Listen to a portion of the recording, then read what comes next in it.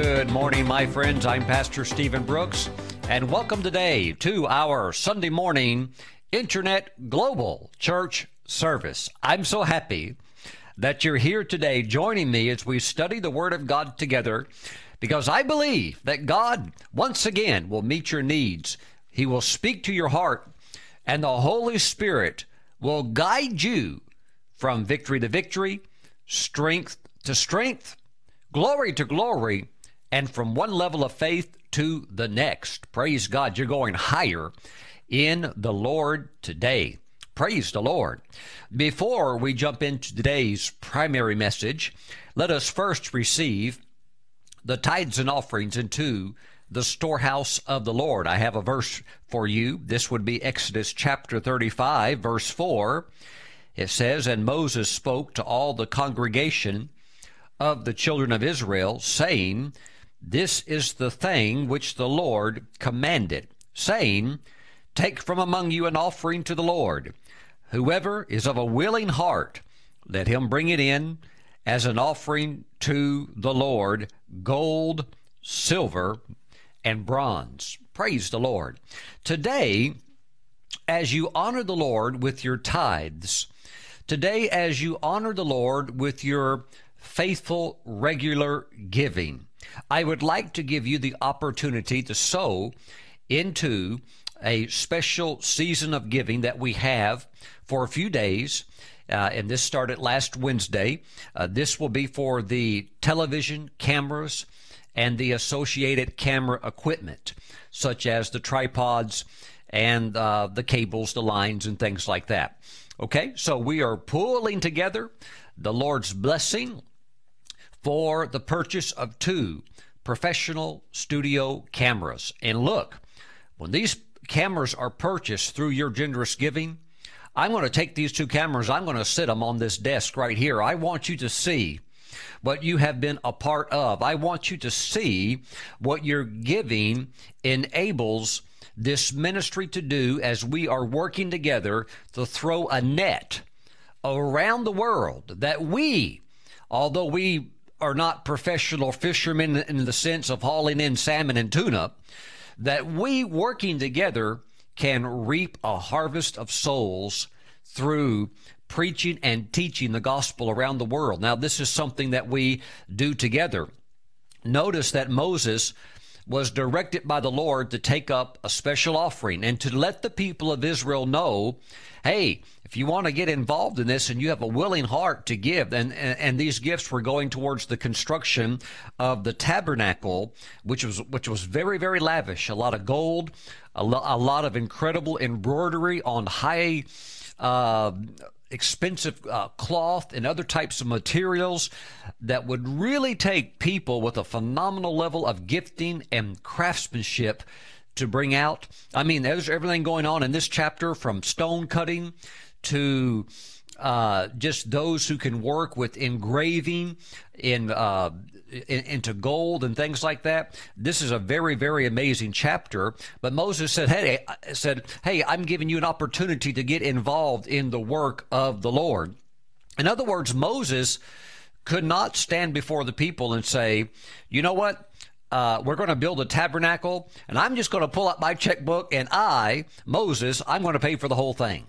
He can't do that. The work is bigger than him. The ministry is bigger than me. I can't pull out my checkbook and say, I'm just going to cover it all, because as a ministry grows, there's no way that the minister himself can support the overall work. Now, when it comes to my own personal expenses, my own house, my own vehicle, and things like that, well, I take care of those things, praise the Lord. But when it comes to the ministry work, which is way beyond me, way beyond one person, then we have the opportunity of all joining in together.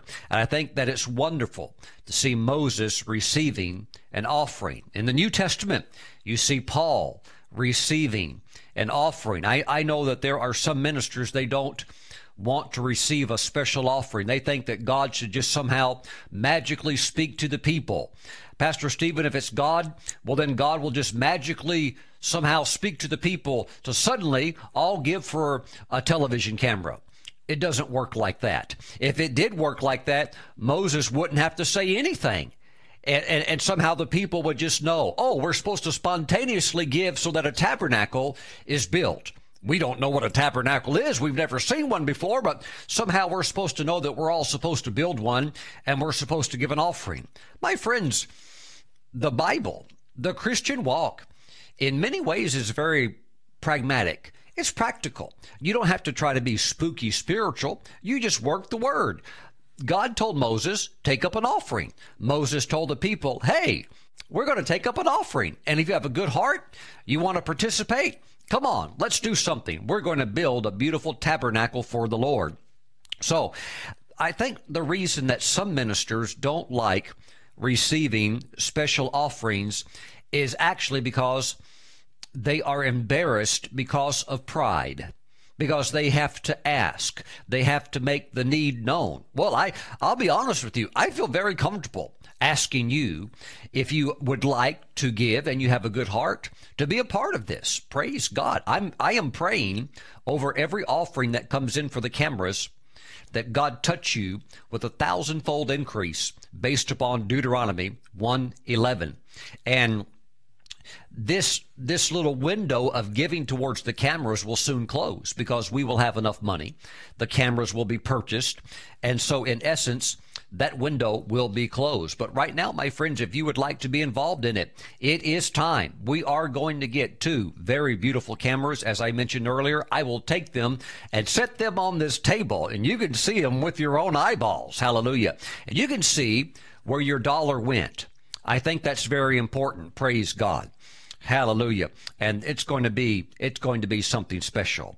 So I'm very comfortable, first of all, because I love you guys. I know many of you who are watching. Many of you I've never met in person, but I pray for you. So I know that you're here on a very regular basis, twice a week, sometimes more than that. And I know that we have a good relationship. I feel very comfortable talking to friends, saying, let's pull together an offering for the Lord, for the Lord's work, so that we can get 2 really good television cameras. By the way, there's a difference between consumer cameras and prosumer and professional, okay? We're going professional level. This is not something that you can just go out to Best Buy and buy. These kind of cameras, they don't carry at Best Buy. Hallelujah. These are really nice. You will be able to see what we're going to purchase. Once they're done, I'm going to put them on the table so that you can see. How about that? I'll put them on the table and we can have a corporate prayer, because these cameras are going to be used to send the gospel around the world. My friends, we have been streaming on the internet for over 8 years, but we are now moving beyond just streaming on the internet to now going into production for television. Praise God. Hallelujah. It's fun. It's fun. And we all have a part in this. Glory to God. So if Moses can receive an offering, if Paul can receive an offering, I'll find somewhere in there for me to get in there as well. Praise God, to receive what the Lord says. It's time. He told me that it's time to get the cameras. Praise God. Okay. So Moses said, he said, take from among you an offering to the Lord, whoever is of a willing heart. Okay. Let him bring it as an offering to the Lord. I love that about the Lord. Nothing's ever coerced, forced, or anything like that. Okay, so just do whatever you can do. I would ask that you would give your best, because we want to get the best on behalf of the Lord. Praise God. We want to get professional gear. Praise God. Thank you, Jesus. Now, he said, bring it as an offering to the Lord, gold, silver, and bronze. Praise God. Hallelujah. So send it in by faith, by faith. Now, if this is something that's beyond your normal giving, this is not your normal tithe or a normal offering if you're a ministry partner, this is something beyond that, then please note on your giving, whether you're mailing it in or over the internet, make a little note and say, Pastor Stephen, this is for the cameras, okay? You may even want to write cameras Deuteronomy 1:11. Okay, because every offering for the cameras, I am going to be praying over the giving, whether it's $5, $500, $50, or $3 or whatever. Okay, do what you can do, but I will be praying for every person to experience a 1,000-fold increase in a specified aspect of their life. Well, there will be a time where you can look back on your life and you can say, God has increased me 1,000-fold in this particular area. And really, when you stop and think about that, you could see many, many ways in which God could do that with no strain. Praise God. I've seen him do it in my life. I've seen him do it in the lives of others. And I believe you will have a special testimony as well. Hallelujah. Glory to the Lord. All right, so let's bring the tithes and offerings and the special camera offering into the storehouse of the Lord now at this time. If you would like to mail in your tithes and offerings through a check, please send them to Stephen Brooks International, P.O. Box 3456. The city is Mooresville, Mooresville, North Carolina. Our zip code 28117. If you want to bring in your tithes and your special offering online, simply visit the ministry website, www.stephenbrooks.org. There's a link on the homepage called Tithes and Offerings. And if you're sending something special for the cameras, just put that as well in that little notation box on your online giving form, and just say, Pastor Stephen, this or this amount is for the cameras, and put Deuteronomy 1:11. Praise God. I'm praying for every person who is sowing a seed into this offering for the cameras. I'm so happy that we can do this together. I have to admit, maybe you figured this out. I'm not Bill Gates. I don't have $85 billion sitting over somewhere in my personal account. I need your help. This is a ministry work. This is not a Stephen Brooks work. This is a ministry work. We have a ministry team. We not only have a ministry team, but we have many companies that we work with that are sub-providers of services that this ministry needs. So there is outcome and outlay. There's no way one person can do it. So I'm not Bill Gates. I'm not Warren Buffett. And you know what? Even if Bill Gates had a ministry, Bill Gates should not have to fund everything himself. After all, the Apostle Paul said, who goes into the military and serves at his own expense? Can you imagine joining the military? You're just a soldier. You're going in as a private, the lowest rank possible. And they say, you're going to drive this tank. You think, okay, great. You'll teach me how to drive it? Yes. Now, you also need to go buy your own tank. You'd be like, well, I can't buy that. That costs $200 million. Well, see, the government supplies it. When you're in the kingdom of God, then God provides. How does he provide? Through his precious giving people. By the way, that's why I want to see you prosper. That's why I want you to be a tither. I want you to understand the significance of sowing seed so that you can prosper. Because the better you do, the more you empowered, the better you do financially, the more empowered you are to continue to be a kingdom impactor through your powerful seeds of giving. Okay, Heavenly Father, I pray for your people, just as you spoke to Moses to receive a special offering from the children of Israel for the construction of the tabernacle. Father, you have spoken to me, and I speak to your people around the world through the internet that they sow a special seed, those that are willing, that would like to be a part of this, for the purchase, not the renting, but for the purchase of 2 beautiful professional cameras for studio use, for preaching the gospel through the medium of television. Father, we just thank you for this. Touch your people's hearts. Show them exactly what they should do. Praise God. In Jesus' name, amen. Okay, bring it into the storehouse of God. By the way, some of you have already sown your special camera seed. It has been received. I am praying for you. Praise the Lord. Very, very exciting what God is doing. I tell you what, I don't think there's anything more exciting than preaching the gospel to the nations of the world. Because you and me, we're going to share in these rewards when we get to heaven. That's why I'm excited about going to heaven. Because we're going to do a world of good while we're here. And then when we get there, then we can rest. Then we can kick our feet up, talk, have fun, and do a lot of the things perhaps that we didn't have time or didn't have the ability to do down here. We can do it then. Then we can rest from our work. Until then, we want to do all we can for the Lord. I feel so happy talking to you. I feel such freedom talking to you. Praise God. Thank you, Jesus. Hallelujah. May the Lord bless you for your precious giving. Hallelujah. Now today, I want us to go to the book of Acts, chapter 1, known in the Bible as the Acts of the Apostles, and in some ways could be titled the Acts or the events carried out by the Holy Spirit. We want to talk about some really neat things today. So hold your place in Acts chapter 1. We'll pick up there in just a minute. A little reminder again that we have the Best of Israel tour in 2018.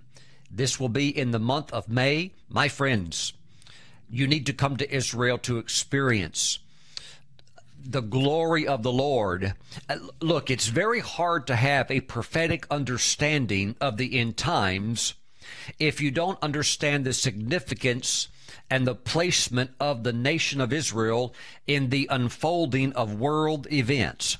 The dates, May 20th through the 30th. Of May 2018. You need to come to Israel to understand the context in which much of the Bible was written. When you see the land of Israel, the city of Nazareth, when you see the city of Jerusalem, when you see these desert areas, when you see Jericho, so much of the Bible begins to make sense because now you can frame it in your mind in the right context. When you look back at a lot of the great paintings from the Renaissance, from the Baroque era, when you look at some of these incredible oil paintings that were done by Europeans as they painted biblical events, you realize that the painters got it all wrong. I mean, they've got the Jewish people in the Holy Land looking like they're living in France, wearing European clothes from the 1500s. But see, when you actually go to the land of Israel, the context begins to make sense. And then once you have the right context, so much begins to take on a new and accurate and truthful meaning. So I want you to come to Israel with my wife and I on tour.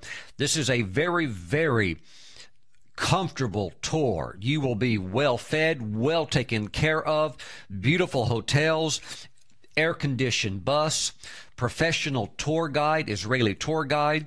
Oh, hallelujah. I think I'm going to have a hard time getting you on that plane to go back home after it's over with because it is just such a wonderful experience.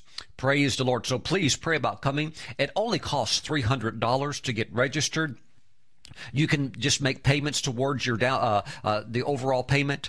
And the overall payment is, let's see here, if you're flying out of JFK, now I know many of you will need a connecting flight from your hometown up to JFK, which is New York, but the price is $3,848. So come on, put $300 down, get registered, come with my wife and I to Israel. It will be fun all the way. The whole thing's fun. The flight is fun. The arrival is fun. The time there is great. The flying back, everything is just glorious. Hallelujah. I believe we'll encounter the Lord also in a very special way. You'll be blessed in more ways than you can count. Praise God. All right, we're in Acts chapter 1. Heavenly Father, let your word come alive by the quickening power of your Holy Spirit. Let us understand it. Let us be effective believers. Let us be informed. Let us be enlightened. Hallelujah. By your Spirit. Father, you said that your Spirit gives life. The flesh profits nothing. So, Lord, there's some things we can only understand by you turning on the light. So we pray that the lights come on within our hearts, within our understanding today as we jump into your word now. In Jesus' name, amen. We are in Acts chapter 1. And verse 3 talks about the Lord Jesus. It says, to whom he also presented himself alive after his suffering by many infallible proofs, being seen by them during 40 days, and speaking of the things pertaining to the kingdom of God. And being assembled together with them, he commanded them not to depart from Jerusalem, but to wait for the promise of the Father. So the apostles here being instructed to wait in Jerusalem for the promise of the Father, which he said, you have heard from me. For John truly baptized with water, but you shall be baptized or immersed or placed into with the Holy Spirit not many days from now. Verse 6, a great question coming up. Therefore, when they had come together, they asked him, honestly, I would probably have asked the same thing. This is tremendous momentum with the Lord's resurrection. You stop and think about the magnitude of this. Here is the Lord showing them the scars, the holes in his hands, holes in his feet, where he was pierced at in his side. He's standing before them, doing many infallible proofs. And I mean, it's just like we have momentum. Why go away, Lord? Why stop? Let's carry this on in the natural level. That's going to lead to this question. Therefore, when they had come together, they asked him, saying, Lord, will you at this time restore the kingdom to Israel? Are you going to at this time restore the kingdom to Israel? I can really feel the heartbeat of the apostles on this one, because they have already been promised by the Lord, the 12. Now we're minus one. Judas Iscariot has gone out and he's killed himself. He's committed suicide. Now we're down to 11. But the 11 have received the promise that each one of them, and by the way, we're going to get back to 12 with Matthias becoming the 12th apostle. It's always good to stay close to the Lord. You never know. The Lord might need to fill a position, and you just happen to be available and qualified, and sometimes you get to fill what somebody else vacated. Now, the 12 knew that they were each going to govern over one of the 12 tribes of Israel. They've already known that. The Lord mentions that to them at least twice in Scripture. So they're thinking, hey, wow, Lord, you're resurrected from the dead. You're back. You're appearing to us. We remember that you were going to set up an earthly kingdom. We certainly haven't forgotten the promise of the reward that we will be able to rule along with you and help you govern this planet as we each reign over one of the 12 tribes of Israel. In other words, it's like when a new president comes in to the U.S., that president gets to pick his cabinet members. He wants a tremendous supporting team to help him govern. So in some ways, the 12 apostles are the Lord's cabinet members. And you know what? I think we can all identify with this. Human government, no matter how good it is, can leave us oftentimes feeling cheated. And I have to think, for, at least going back to the 80s, I think a lot of our national leadership have really taken advantage of their positions. See, when we elect an official into an office, that person is supposed to be a representative of us. But what takes place many times, or has taken place, is that an official gets into their elected position, and then they begin to use that position to gain selfish or self-serving gain. They many times sell out, and the Democrats have done it. The Republicans have done it. you see it from both sides. These people that are supposed to be our spokesman or spokeswoman, they get in there and then they meet up with special interest groups, and the special interest groups basically say, well, hey, if you'll kind of like work it so that we have the legality to do what we need to do, we'll give you a speaking fee of $500,000. And so the person takes a speaking fee for $500,000 to appease the special interest groups, whether it's banks, whether it's other industries that are just wanting to move ahead without any regulations hindering them. And this is really just politicians selling their soul for their own personal gain, having no care really for the heart of the average American citizen or person. And so there is so much fraud, so much corruption, and even when you have good leadership, even within the good leadership, you have others that are trying to undermine that are still trying to throw wrenches into the gears and just make things difficult. So there's a longing in all of our hearts to say, Lord, Maranatha, come quickly. In other words, Lord, you set up your kingdom. You rule and reign and show them how it's all done. Because we know with you, there will be absolute truth. With you, there will be absolute fairness. With you, there will be consequences for wrong. And I think that's another thing that has been very frustrating for the American people, is that when an average American citizen does something wrong, that person goes to jail or prison. But when a corrupt politician does something wrong and takes millions and millions, sometimes hundreds of millions of dollars, then they get away with it. And we're left thinking, well, where is the justice in this? But when the Lord comes, that stuff will all be stopped. Not only will he put a stop to it, but he's going to have an incredible administrative team, an executive cabinet made up of the 12 apostles and many other very, very righteous men and women governing along with him. There won't be anybody getting, how can we say, pulling things off without the Lord knowing about it. I mean, Jesus is God.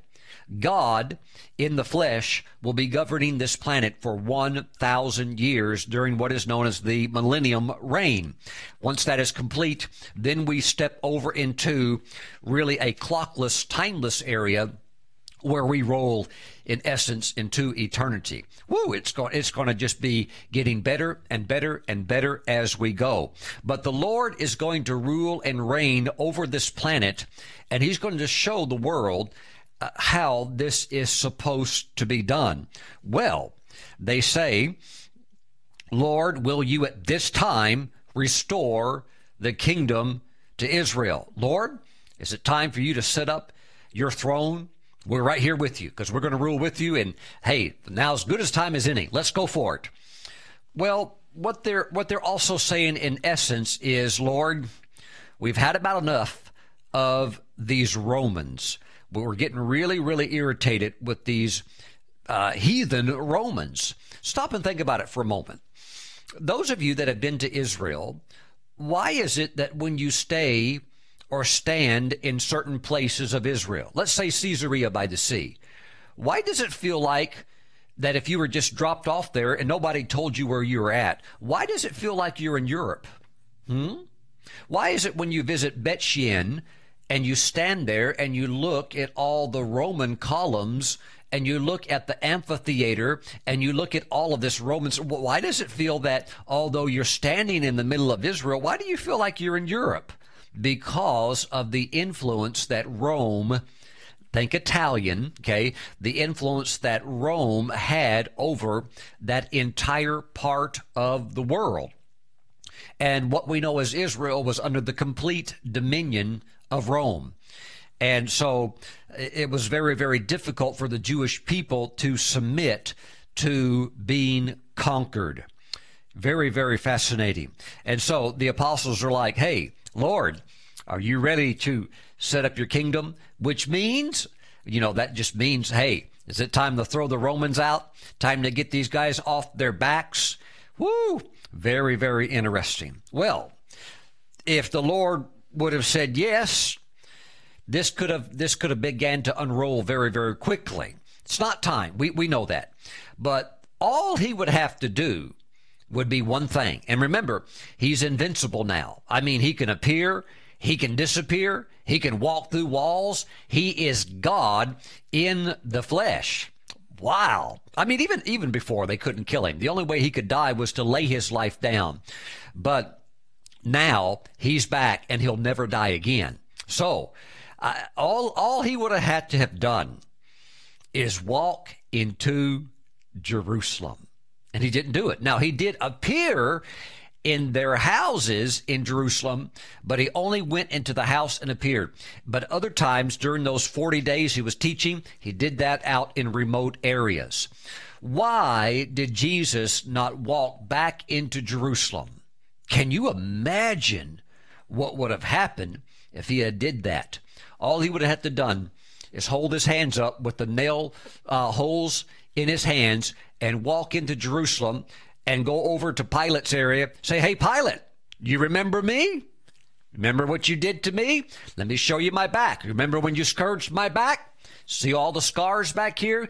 You did that to me. Your time's over. You're done, buddy. But he didn't do that. Now, Herod also, see, Pilate sent Jesus to Herod as well during this mock trial. And Herod saw Jesus because he was always wanting to meet Jesus because he wanted to see a miracle. And so when he actually gets Jesus under house arrest and there's Jesus, demeaned and degraded, all Herod did was talk down to him and verbally abuse him. And so, then Herod sends him back to Pilate. So Jesus could have dropped by and he could have paid a visit to Pilate, said, I'm back. But he didn't do it. But he could have also then walked over to Herod, said, hey, remember me? Remember how you spit in my face and degraded me? But he didn't do that. He also could have marched right back into Jerusalem and gone right back to the high priest. He could have spoke with Annas. He could have spoke with the father-in-law Caiaphas. He could have said, hey, remember me? Remember your servant punching me in the face with the palm of his hand? Remember how you guys took rods and beat me over the head with that? Remember all that stuff? Remember how you cursed me and said I had a demon? He didn't do that, did he?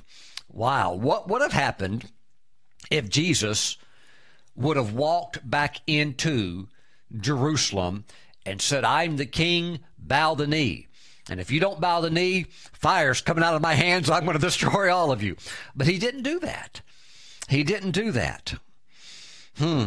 Lord, will you at this time restore the kingdom to Israel? See, the kingdom at this time, and Jesus tried to teach that, and a lot of the apostles couldn't quite grab it. Jesus said the kingdom of God is within. Because they were like, well, show us this kingdom. What's it like? But the Lord was trying to tell them it's within. This is not a kingdom of force. This is not like, well, I've got this army and I'm raising up a militia out here and, Peter is going to be my head general. No, it's a kingdom of God within. And so if the Lord right here, now remember, the apostles are not yet immersed in the Spirit. They're not yet baptized in the Spirit. The Holy Spirit brings light, revelation, understanding, illumination. There were some things that Jesus did not tell them directly. They couldn't have understood it. It's like trying to give a baby a steak. The baby doesn't have the teeth to chew or doesn't have the development within the digestive system to digest this type of food. Let's keep it nice and easy with applesauce. So the Lord's not giving all the information, but can you imagine when the disciples said, Lord, will you at this time restore the kingdom to Israel? What if the Lord would have said, well, guys, not at this time. To tell you the truth, it's not going to happen for at least another 2,000 years. They would have been just like, whoa, 2,000 years? It just would have been too much at that point for them to try to wrap their brains around. But this is what the Lord said. He said to them in verse 7, it is not for you to know times or seasons which the Father has put in his own authority. In other words, he's saying that's not the main focus. Today, I want to reveal to you what I believe the Lord would have you look at as being the main focus. I think sometimes people, like the apostles, they get a little bit caught up in this end time stuff. And I love end time stuff. I love the book of Revelation. And I love the teachings concerning the book of Revelation, such as, being able to determine the number of, the beast, the Antichrist, and things like that. 666, in other words. But, my friends, that's not the main focus. There's something different. Praise God. The main focus is not on the prophetic end time events, because a lot of that we're not into it yet. I believe that when the Antichrist is on the scene, that it will be very, very easy to, how can we say, calculate the number of this beast, of the man. I believe it'll be very, very easy. Anybody that's spiritual, that's godly, that's walking with God will be able to say, this guy is an anti-Messiah. You have the Messiah. You just have the opposite. A slick, false anointing working in false miracles, signs, and wonders. Because it says the false prophet will do false miracles, signs, and wonders, even calling down fire from heaven. But really, anybody that's walking with the Lord that knows the Bible will be able to look at that stuff and say, that's all fraudulent. None of that is of God. None of this glorifies Jesus Christ, the true Messiah. So when we get there, it will begin to unfold more, but there are certain end-time events that we're not even into yet. So, my friends, that's not the main focus, especially not the main focus when we're not even there yet. Now, I do believe, how can I say, we're in the last hour. We're definitely in the last quarter of the game. We're in the last inning of the game, but there's still some other events, scriptures, prophetic events, that have not yet been fulfilled. Technically, from a technical perspective, I know that the whole world is now under the coverage of satellite. And there are so many satellites that there is not 1 inch on this planet that is not covered with a satellite footprint. I also know that there are many ministers that are on so many satellite networks that the gospel really is covering now the entire planet.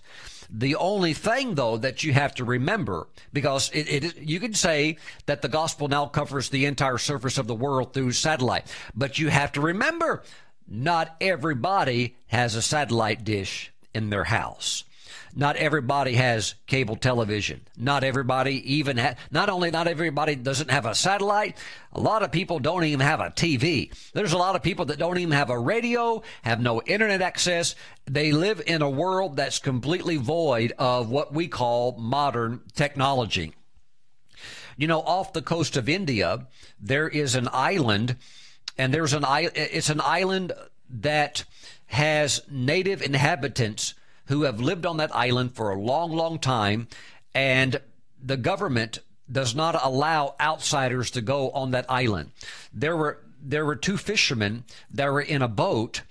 This was only just a couple of years ago.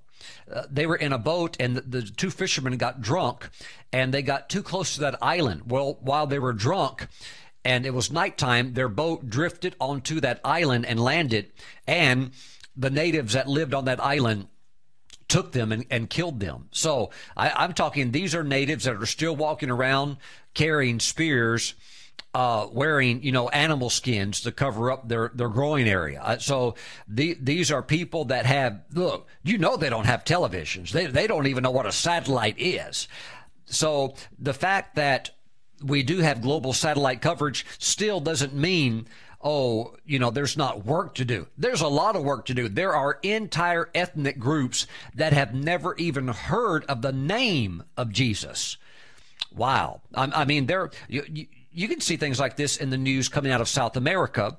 There are certain countries in South America that still have ethnic tribes that have complete isolation.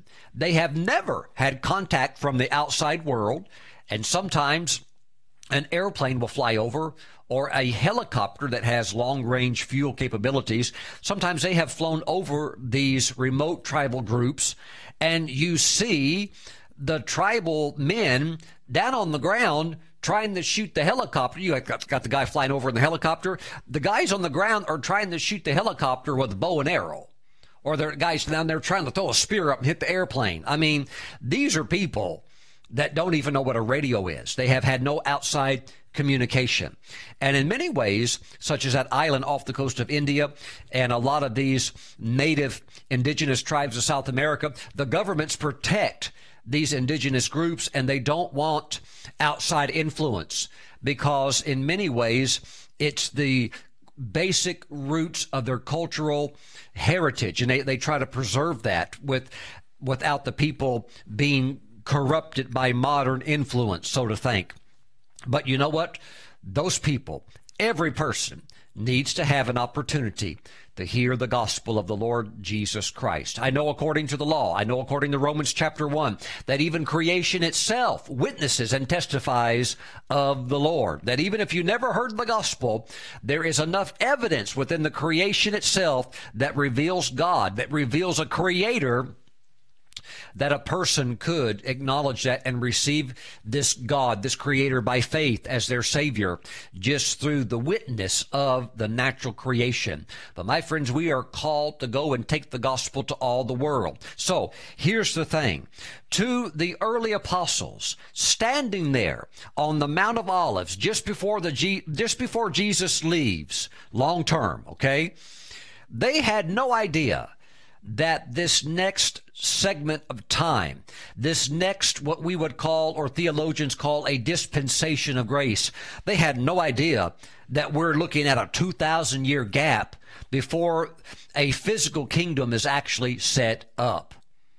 Praise the Lord. My friends, don't focus on the minor, focus on the major. Pastor Stephen, I've done a lot of study. I've done a lot of analyzing, and I've done a lot of scrutinizing, and I've come up with my formula of who I believe the Antichrist is. I think I've got it figured out.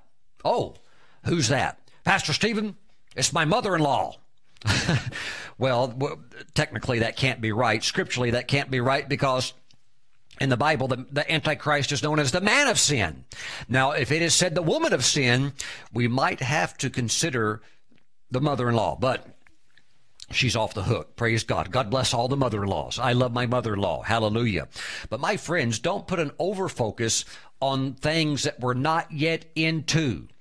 Thank you, Jesus. Well, Pastor Stephen, then what should we focus on? What should Jesus take the attention of the 12 and have them look towards? If it's not looking towards the setting up of the kingdom now, from the perspective of a physical rule, Jesus sitting on a physical throne, the apostles on 12 thrones, those saints who served well and lived well also being given governmental positions throughout the earth to rule and reign as co-regents with Christ, then what really should we be focusing on?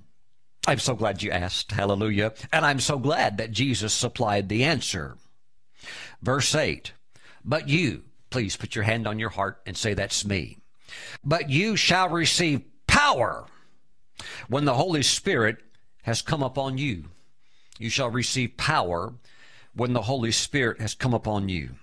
You know, I agree with the strategy, with the mentality of the great evangelist Billy Graham, who said, before you win all of the world, God wants to win all of you. See, Jesus said, wait here. I know you've had a lot of teaching. You 12, I taught you for 3.5 years. I've been raised from the dead. You can see me, touch me, feel me. I'm going to stay around for 40 days, teach you some more, but still, wait here. Well, I'm ready to go now. Wait here until what? Until you are filled with the Holy Spirit, until you receive this power. Pastor Stephen, ain't nobody going to tell me to wait. I'm going. Now's the time. My friends, there's a big difference between God sending you and you sending yourself. There's a big difference between your own zeal and your own enthusiasm and the power of the Spirit to do what only God can do. But you shall receive power when the Holy Spirit has come upon you, and you shall be witnesses to me in Jerusalem and in Judea and Samaria and to the end of the earth. Praise God. What you have here is a shift of focus from when's the world going to end? When's it all going to be wrapped up? When are we getting out of here? And when are these Romans finally going to be overthrown? To a focus of, you know what? We've got a lot of work to do. First of all, we need to be filled with power of the Holy Spirit and have a close walk with God. And then number two, we need to be focused on taking the gospel to all the world. No matter what the cost, we must be the generation that gets the job done. Woo! Praise God. Hallelujah. My friends, this is very, very exciting. Acts chapter 2, verse 4. And they were all filled with the Holy Spirit and began to speak with other tongues as the Spirit gave them utterance. Acts chapter 4, verse 31. This is a very, very similar verse. Acts chapter 4, verse 31. And remember, Peter was there in Acts chapter 2 when he and the others were filled with the Holy Spirit. At verse 31, Peter and others are in this group again. And when they had prayed, the place where they were assembled together was shaken, and they were all filled with the Holy Spirit. And they spoke the word of God with boldness. They were all filled with the Holy Spirit. Not as if we never had it the first time, but rather in the sense just getting fully recharged, fully filled again. That is the focus. And it really comes down to a daily basis. Walking with God, staying in prayer, staying in the Word, staying on task with the primary assignment. The other stuff is good. I will focus on the major. I have fun with the minor stuff. I still like to have fun, okay? But the core thrust, the core focus would be that of the major. And we have to stay faithful in prayer. As one great saint said, prayer is not preparation for the greater works. Prayer is the greater work. See, when you have prayed, when you have prepared, then whatever the work is, you step into it and the results come very easy. Why? Because of the preparation placed in there by prayer, time spent with God. But if you get off that focus and all you do is watch videos and, listen to things about, when's the world going to end? Do we need to buy guns? Do we need to get some ammo? Do we need to, this, that, or the other? And remember, there's a place for certain things. Jesus told the apostles, get a sword. And, the apostle said, we've got two. He said, okay, that's enough. And even Peter didn't really know how to use his, because when they arrested Jesus in the garden, Peter pulls out a sword and he takes off the right ear of the servant of the high priest. Well, Pastor Stephen, I always wondered why he cut his ear off. I'll tell you why he cut his ear off, because the servant was most likely wearing something on his head, and Peter hit him with a glancing blow. That's what happens. I've worked with some of these things before. If you don't hit it at the right angle to cut and sever, it will glance off. But before it glances off, it glances down and then off. I think Peter, just from my personal experience with swords and swinging some things around that, thank goodness I never cut anything of myself off. Hallelujah, glory to God on that. I think Peter was trying to take the guy's head off. And I think an angel caused it to be a glancing blow instead of a decapitation. Okay, so nevertheless, the Lord picked, actually, I have to be honest, it doesn't say he picked his ear up. It doesn't say the Lord picked off the severed ear and put it back on. It just says that he prayed and the ear was restored. Wow. Well, I think that if Peter had cut the guy's head off, the Lord probably would have put a new head back on him. But seems like an ear, to me, would be easier than a whole head. Praise God. Nevertheless, my friends, that's the story on that. So we have to be led by the Spirit, but we want to keep our focus where the focus is at. There's a lot of people pulling back. Remember, Jesus said, occupy till I come. That's one of the great parables he taught. One translation of that says, do business till I come. I've actually had good businessmen call me and say, Pastor Stephen, I've heard so much teaching about the end times.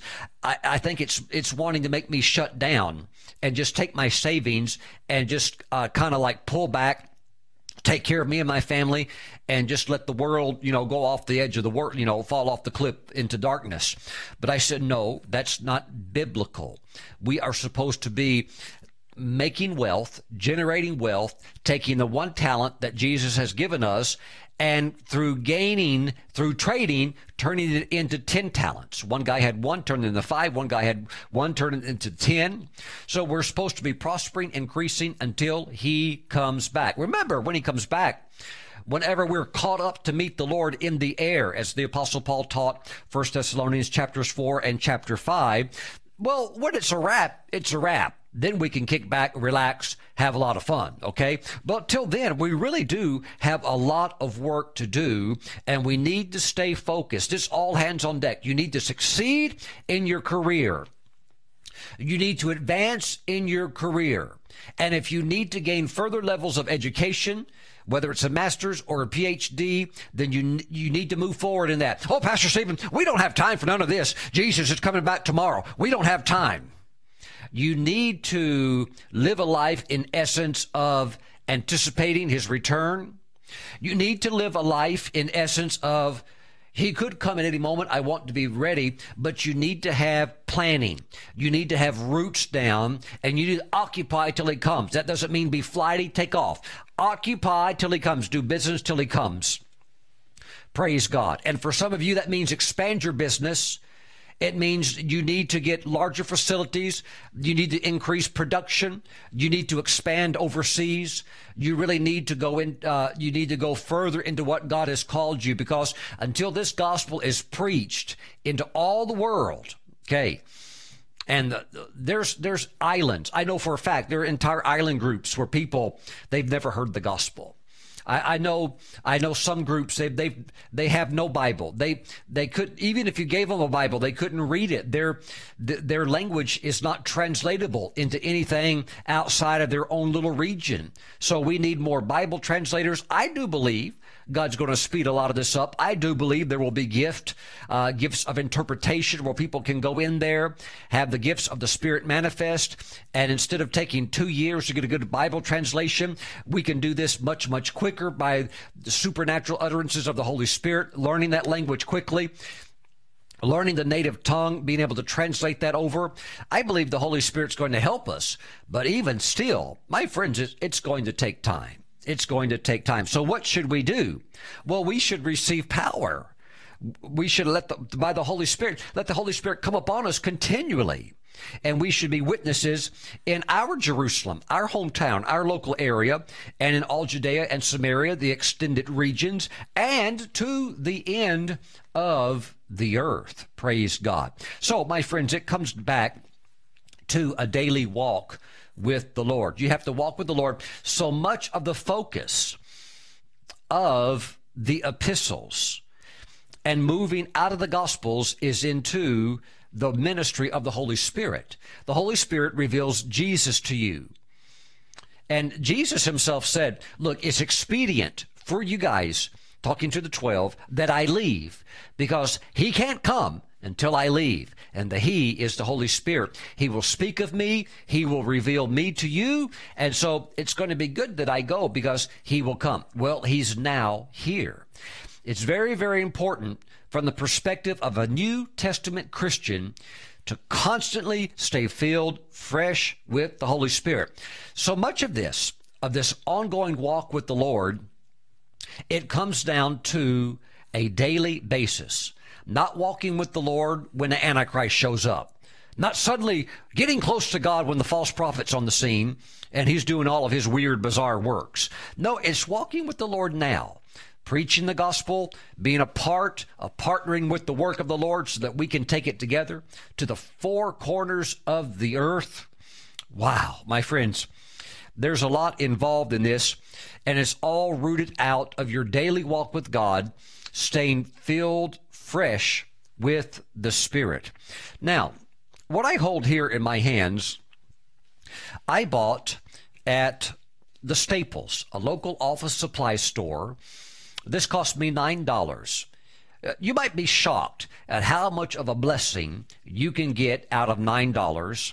And inside of this journal, and I like the ones that have the soft bound material, not that hard stuff that cracks, but this is a nice soft material. And in here is a journal that I keep of my daily time spent with the Lord, whether it's time reading the Bible, whether it's time spent with prayer.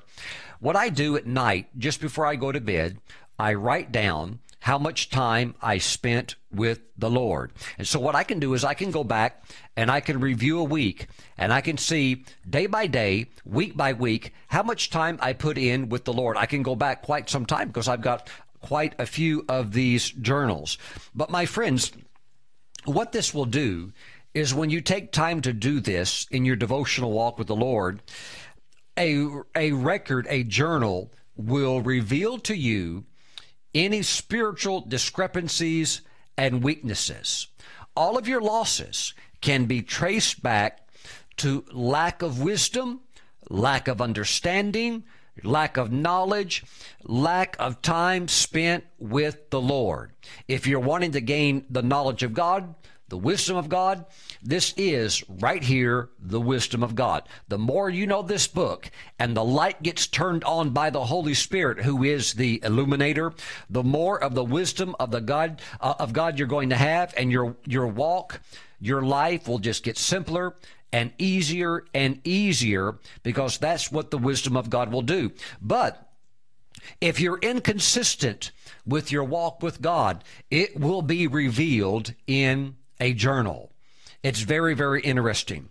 All serious athletes have a journal. All Olympic athletes have a journal. Most Olympic athletes, and then those that are on professional level, they all have coaches that are on pay, that are on salary, that athlete reports to and communicates with every day.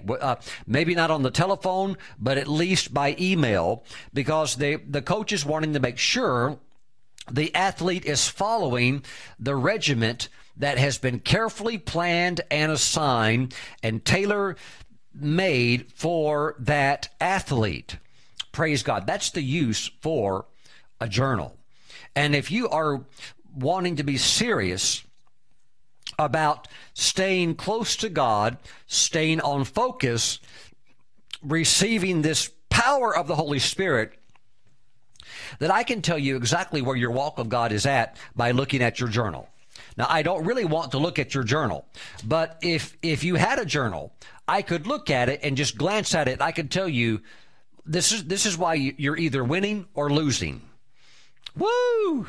I felt to get real quiet on the internet world when I said that. Praise God. I'm going to show you something. I've never shown you this before, and I pulled it out. I went and found it. I had to dig it out of a box. I went and found it. And let's go back to the year 1984. What I'm holding in my hand is from the year 1984. These are my training logs that my coach demanded pretty much that I keep. And he said, Stephen, if you want to become a champion high school runner, you're going to have a journal. You're going to have a log that I can check so that these recommendations that I'm making for you, how much mileage you need to be running every day, and because we can't do it all after school on the track. You need to be running in the morning. We're going to have some track workout, but he said, I can't follow you in the mornings. I can't follow you on the weekends. I can't follow you during the summer. So you need to have a record of your training so that after a period of time, we can sit down, we can talk about it. I can look at your mileage from a daily perspective, weekly perspective, monthly perspective. It's very, very important. So here's the whole thing. When I wanted to get serious about winning is when I started putting together a training journal. Hallelujah. When you want to get serious about walking with God. People say, Pastor Stephen, I just can't get filled with the Holy Spirit. I don't know why. Well, some of that goes back to the seeking. Some of that goes back to the really, it's a lack of understanding. There's a blockage. Why? Well, we can look at that journal. We can find out. And a lot of times people say they're seeking. If you could look at their journal, you'd find out there's probably not as much seeking going on as people often make it out to be. So, my friends, this is from the year 1984. And this tells me Sunday, Monday, Tuesday, Wednesday, Thursday, Friday, Saturday, that on this month, here's December, okay? Tells me how many miles I ran on this day, the next day, even what the weather is like, even comments. How about that? 5 miles. Sunday, December the 9th, 1984. On that day, in the morning, I ran 5 miles, completed the whole route without stopping. Says I felt a little bit of stomach pain, but overall felt pretty good. The weather that day was sunny, slight breeze, 80 degrees. Okay, pretty good. And I could just share this with you, page after page, week after week. And when I was a senior in high school, anywhere in that region of the state where I was at, and there's a bunch of schools, I wasn't concerned. Anytime I showed up, I knew I was going to win first place. Well, Pastor Stephen, how could you know? Because I did the work. And the coach would look at my training journal. He said, nobody can touch you. You're going to win. You're going to win. And I would. I'd show up to track meet. Everybody else was racing for second. And it was fun. It was fun. Look, if you put the work in, the results will speak for themselves. Pastor Stephen, I'd like to have a strong walk with God. The Holy Spirit will help you, but you're going to have to put the work in. And to keep yourself honest, keep a journal. Keep a journal. Praise God. Can I be honest with you? And I always wanted to be honest with you. I guess when I say be honest, can I be open with you? I want to be open and just speak from my heart. Here's what I want to say and be open. Winning's fun.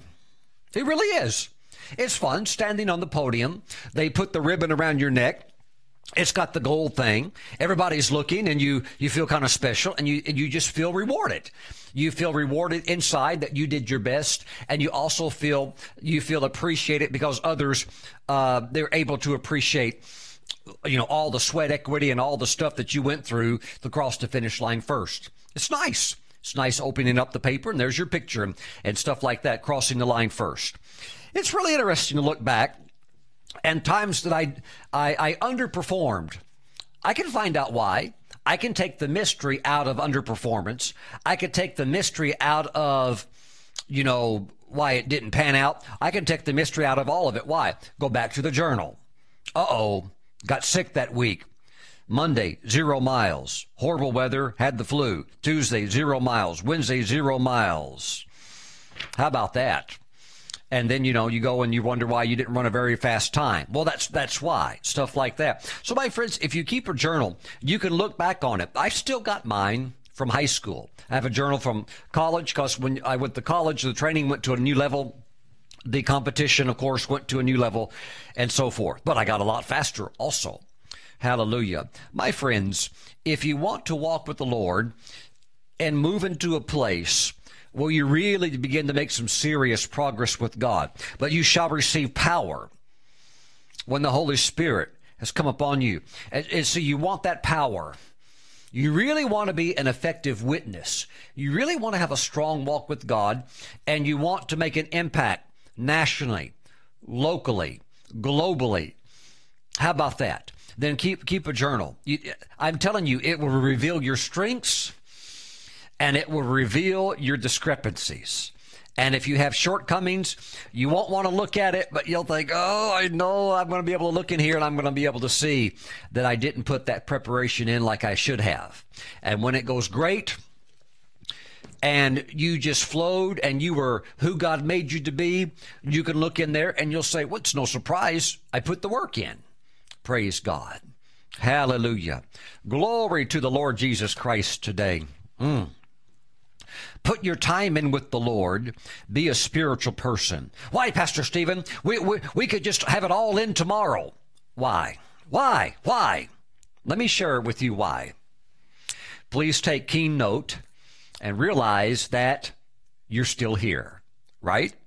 You're sitting here watching me, whether on live stream, YouTube, whatever format you're watching me on, and you're sitting down or maybe listening in a car, or maybe you're listening to me on iTunes, and you're sitting there, and the reality is, yes, you're stuck in traffic right now. You're chopping carrots right now. You're combing your hair, brushing your teeth right now. The reality is you're still here. You're still here. Lord, will you at this time restore the kingdom of Israel? Lord, let's just wrap it all up. We don't really need a Gentile dispensation. Let's just eliminate 2,000 years of wasted time. And Lord Jesus, just go in there now and grab that Pilate by the neck and throw him in the prison and go slap Herod upside the face a few times and make sure that those guys get scourged for what they did to you. And let's just set up the kingdom now and let's roll. What if you're still here 40 years from now? Don't you think that since that could be a reality, that you should really put down some roots, get serious about your walk with the Lord, be filled with the Spirit, walk close with God, walk in the power of the Spirit? So much of that comes out of relationship, comes out of devotional life. Even as Peter later in Acts chapter 4, filled again with the Spirit, the whole house shaking with the power of God because of their dynamic prayer life. My friends, you can go to Office Max, Office Supply Store, go to Staples, and for $9 get you something that will take you to a new level in your walk with God. And you can look at it, and it will reveal your strengths. It will reveal your weaknesses. You can make adjustments, make corrections, get things dialed in. Hallelujah. Hallelujah. You'll never meet a world-class athlete who doesn't have a journal. It's impossible. It's impossible. It doesn't exist. You'll never meet a coach on a professional level that doesn't have a plan, a daily plan. It all comes down to what you do. It's not so much the overall picture as it is you win this thing day by day by day. All you have to do is what you can do today. Tomorrow, as Jesus said, tomorrow has enough trouble of its own. Let's focus on today. Glory to God. You win it one day at a time. Doesn't matter if you're a professional NFL football team or a collegiate powerhouse football team. It comes down to your daily training, Glory. What happens is when you really get in a flow, when you really get dialed in, you won't let anything interrupt it. Why? Because winning's too much fun. It's just too much fun. And once you've had that walk with God of victory, that nearness with the Lord, hearing from God, you're just like, what else am I going to trade this in for? So I'm supposed to drop this and exchange this for what? What else see, this is the origin of life. This is the origin of strength. This is where strength comes from. This is the origin, not just of success, but of joy in itself. So why am I going to pull out of this and replace it with something else that can only be lesser? Hallelujah. Hallelujah. Remember, Acts chapter 6, verse 4, the apostles said, it's not fitting that we should step back from what we're doing and serve tables. Now, there is a place for serving, but they're serving in their calling. That's why they said, we must give ourselves to prayer and to the ministry of the word. Now, you may not be an apostle, but you can be apostolic in nature in the sense that you know priorities. You know what comes first. It's your walk with God. You must stay. Please hear me today. This is what this is all about. This is the main focus. You must, at all cost, stay filled with the Holy Spirit. That, in a nutshell, is what I'm trying to express to you. You must stay filled with the Holy Spirit on an ongoing daily basis. One of the best ways to gauge that, to sustain that, to support that, and to make sure you don't fall off the pace, get a journal. Get a journal. My daily entries are only about 20 words. That's it. I'm not trying to write a book. I'm trying to keep pace and record and track of my spiritual walk with the Lord. That's all I'm trying to do. It's not like a journal where I'm writing 3 pages know I'm actually praying or studying the Word. All I'm trying to do is just say, I did that. I did it for this amount of time, and maybe caught a certain revelation. If I catch a special revelation, I'll write that down so I won't forget it. Maybe I'll plug that later into a book or to a chapter that I'm teaching. But the fact of the matter is that it's a record. It is a record of your walk with God. Praise the Lord. If you're serious about your walk with the Lord, you'll be merging into that. It's very, very helpful. And to think you can do it for $7 or $9. I saw a beautiful journal on sale the other day for $3. I just thought, wow, for $3 a person's life could be changed. Glory to the Lord. Glory to the Lord. Get you something that you like, that makes you happy, and just take it with you. I take my record of my spiritual walk with the Lord with me everywhere I go. It's always, every single time, in my briefcase. There's never a day that passes that I don't put something in there. Why? Because it is a track record for my success. Praise the Lord. Hallelujah. So I'm teaching you what works for me and what has helped me. Praise God. I believe it can be a blessing in your life as well, as we all endeavor to stay focused on the main thing. There's a lot of other things that will grab your attention, and even other things that are fun to look into. I like reading and exploring in my free time fun stuff. I like researching where is the true site of the Temple Mount. I don't believe it's where most of the so-called experts say it's at, because after all, it was lost. The location was lost for over 1,000 years. And so you realize that what a lot of people teach is just redundant, repetitive teaching of somebody who really didn't know in the first place. So sometimes you dig into some things and begin to study, you realize, hey, there's a lot more to this than what has been taught. So those are fun things. But always stay on the main thing. For a New Testament believer, the greatest thing that you can do is stay filled with the Spirit. Songs coming out. You're ministering to others in your respected field. You're just full of God. You're spending time in the Word, spending time in prayer, just loving your brothers and sisters, loving your enemies, loving everybody, loving God. Glory to God. That is the priority for a New Testament Christian, be filled with the Spirit. Father, I pray for your people today. There be a fresh touch of your Spirit upon their lives. Lord, that you bless them to get a good journal where they can keep track of their spiritual progress. Hallelujah. I thank you that they're getting stronger and stronger and stronger, and that their journal will verify that and prove that. I thank you, Father God, in the name of Jesus. Bless your people today. Amen and amen.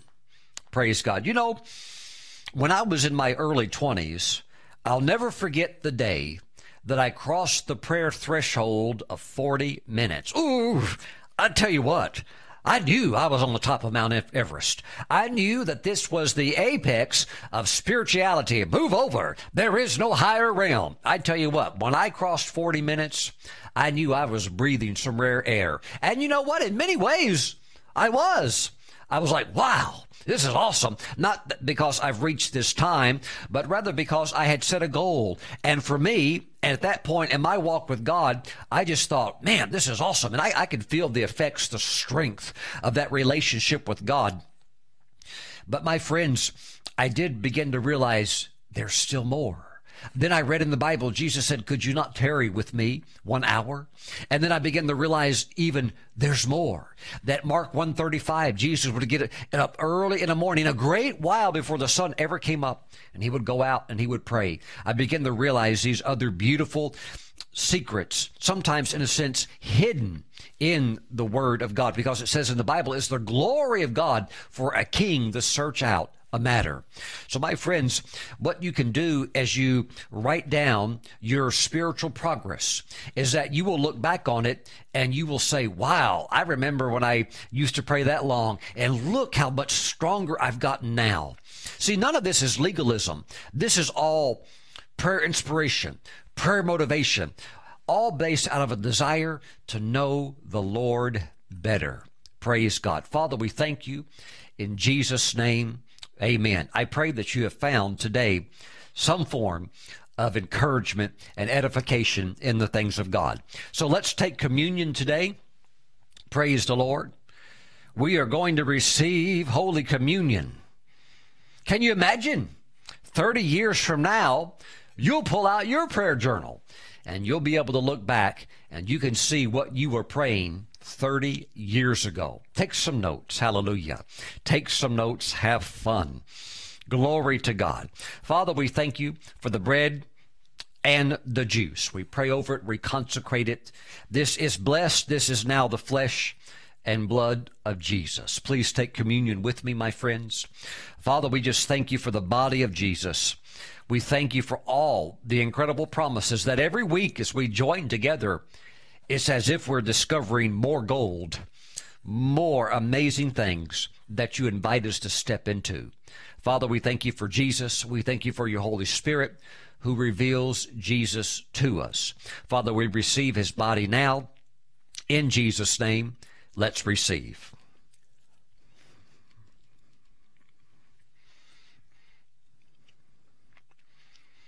Hallelujah.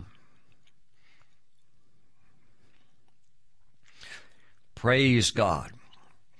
I see you becoming a spiritual powerhouse. You're too much for the devil to handle. Why? You've got too much of God on the inside of you. Woo! Glory to God. You're walking around with like TNT on the inside of you, always ready to do good, prepared, anointed, blessed, highly favored by God everywhere you go. Hallelujah. Father, we thank you for the blood of Jesus. We thank you that because of Christ and his shed blood and our trust and faith in him, our belief in him, that we have now come into a position of being the righteousness of you, O God, in Christ Jesus. We receive by faith and with humble hearts this spiritual standing. We bless you for it. Thank you for all that Jesus has done for us. We thank you for his blood. We receive it now. In his name, amen.